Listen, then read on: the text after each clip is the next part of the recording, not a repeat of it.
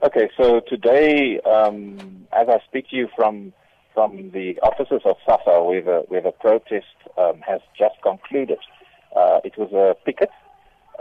with approximately 150 grannies,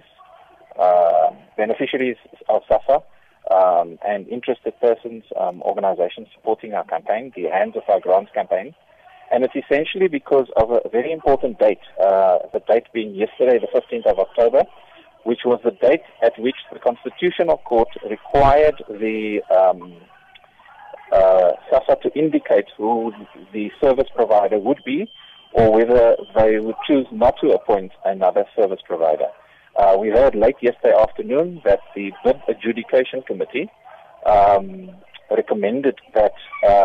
Cash Paymaster Services continues for the next 17 months or so, their 5-year contract, for a range of reasons, and the CEO late yesterday accepted these recommendations. So essentially what it means is that for the first contract, the the invalid contract, the contract that the Constitutional Court ruled as invalid,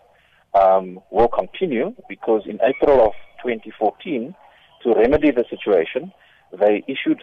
this is technical legal speak, they suspended the declaration of invalidity, meaning that the first contract would continue to run out. The second contract, with no EFT deductions,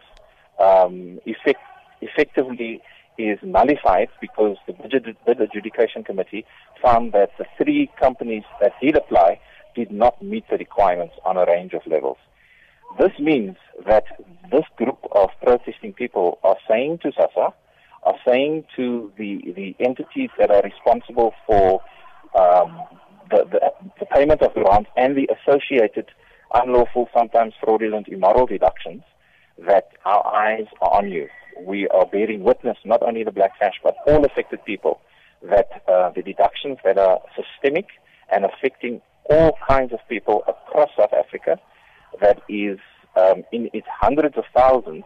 where permission or informed consent has not been given, is unacceptable, and we will continue to hold you accountable, and if necessary, take you to court. In fact, there is a court process happening already,